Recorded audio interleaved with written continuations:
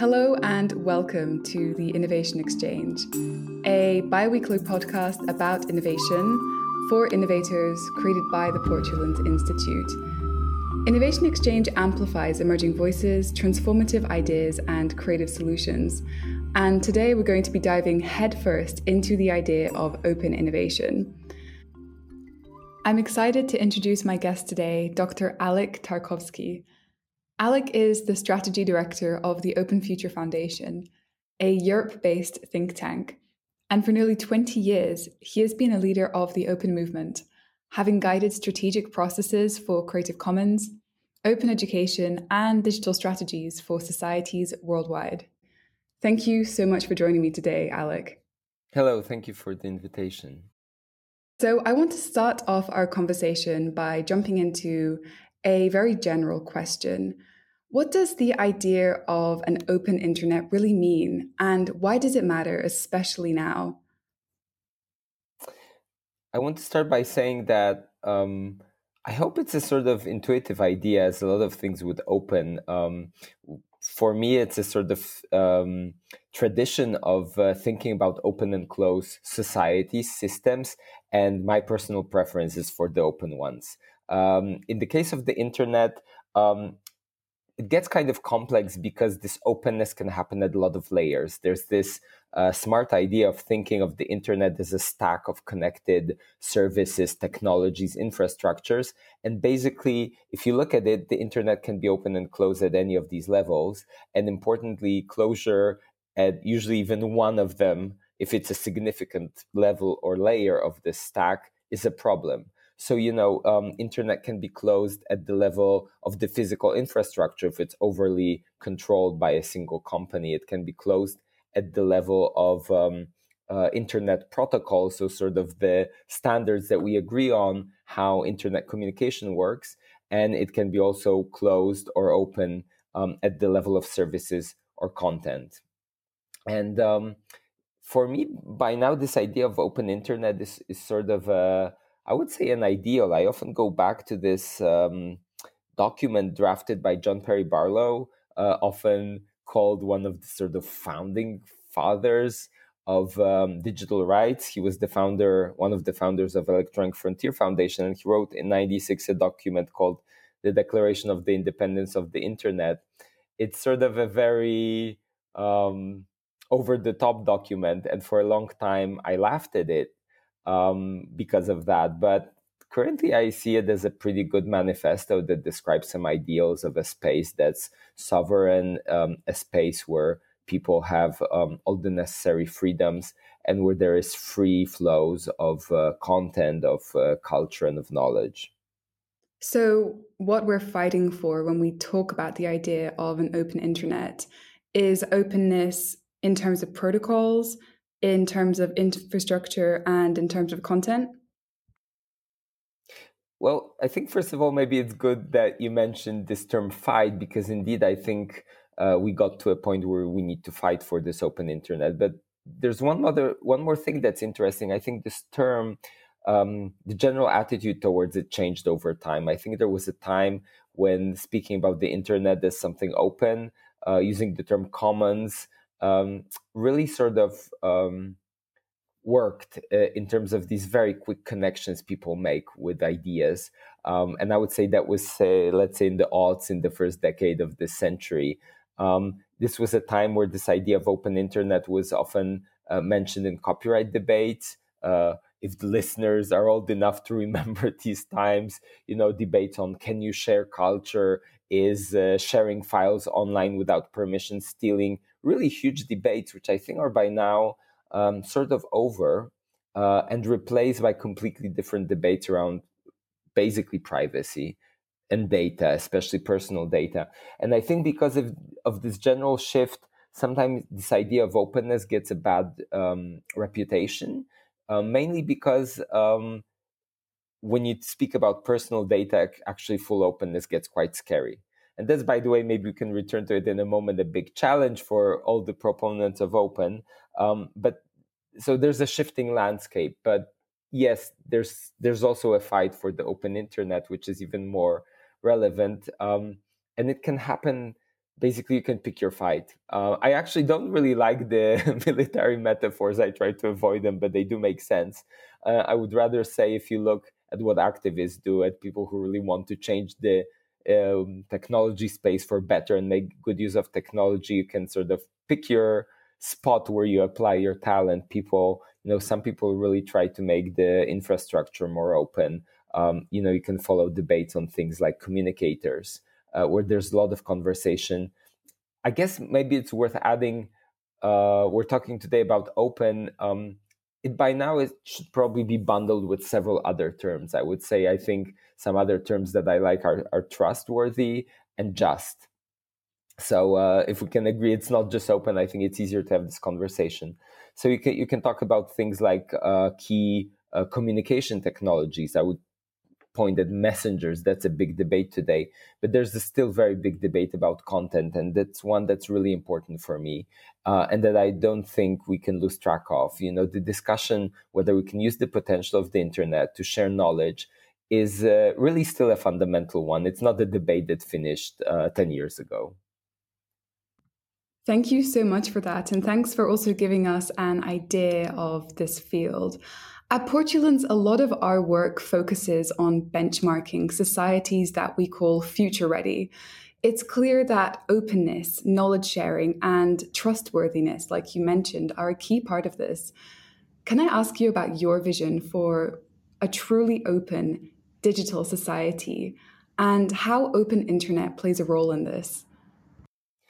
I want to start by saying that your question reminds me of research done, I guess by now, maybe at least 10 years ago, by a researcher who was a member of the Creative Commons community. I'm part of that community. I'm also a proud board member of Creative Commons. And he did an interesting study. As you and maybe the listeners know, Creative Commons has a set of licenses for sharing openly content mainly. And this person managed to find some data on what kind of licenses are used in different countries. These licenses vary in terms of how open they are, how much freedoms they give.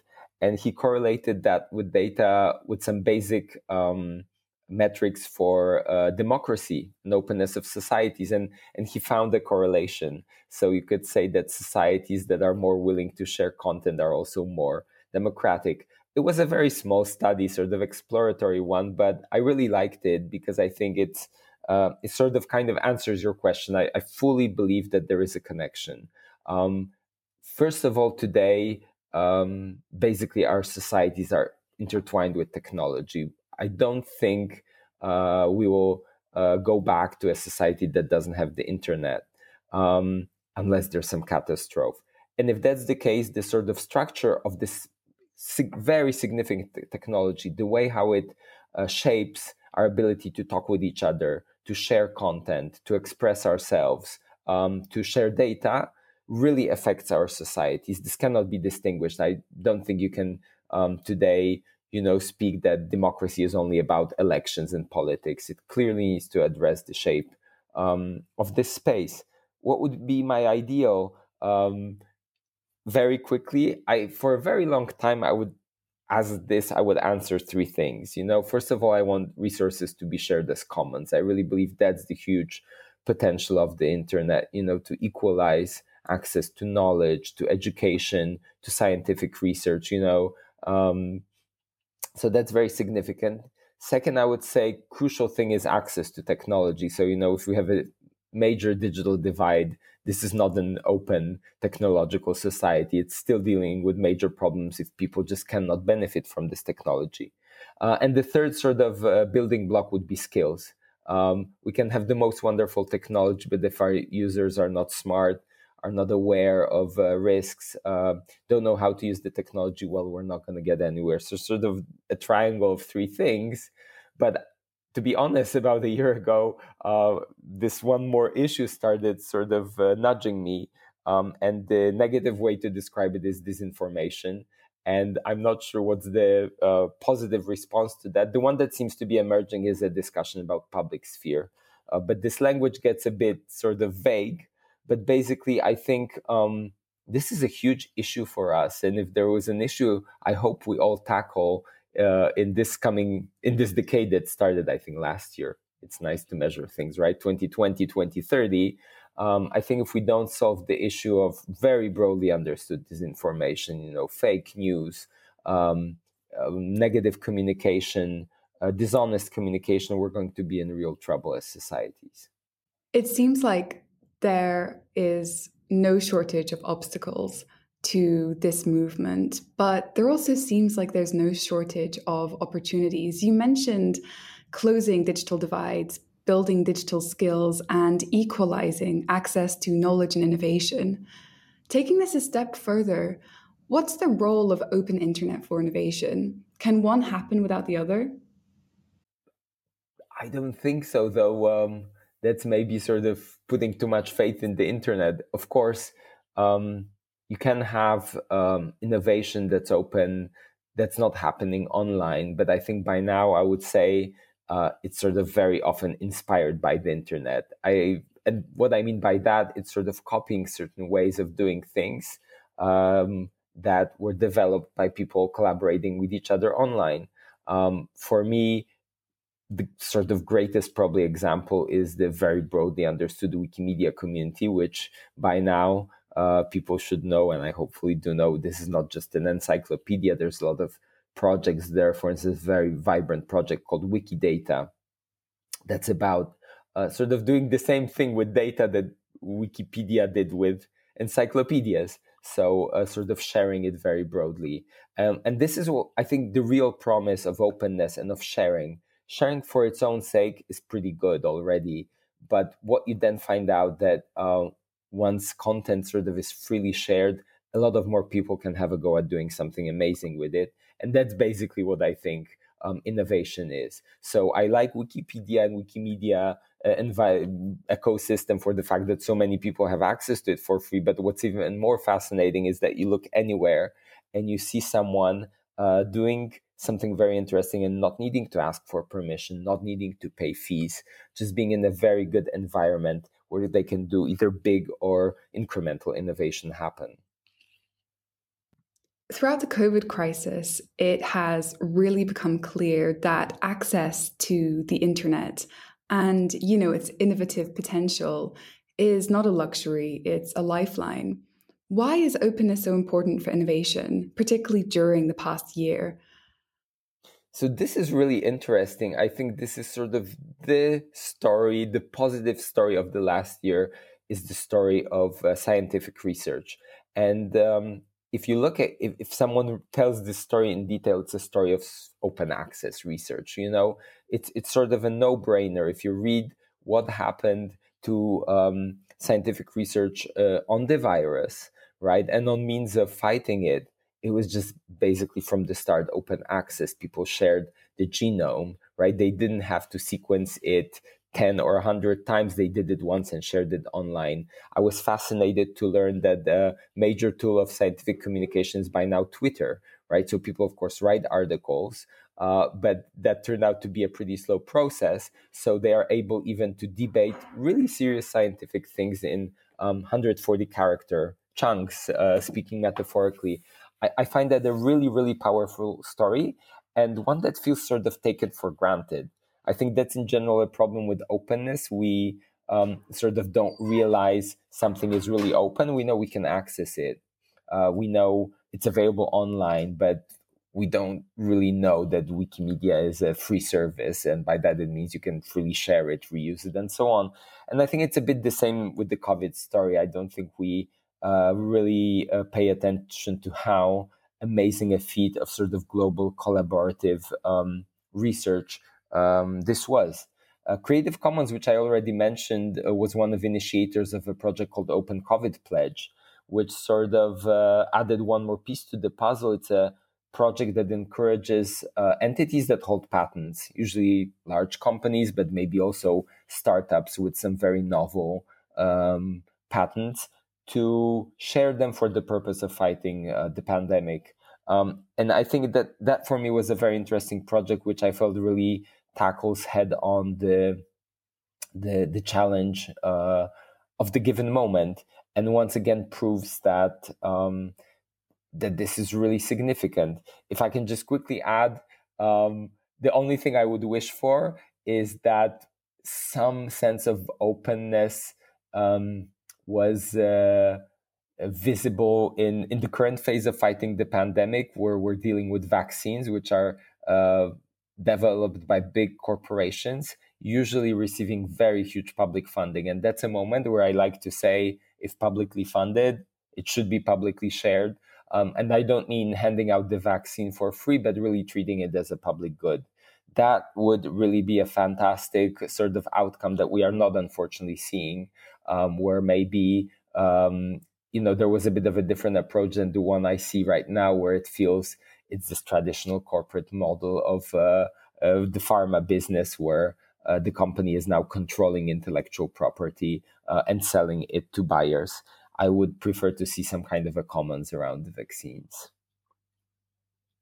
It's so increasingly clear, particularly after the challenges of the past year, that openness and collaboration is critical. Speaking of this, can you tell us a little about your work at the Open Future Foundation? Yes, so we just launched.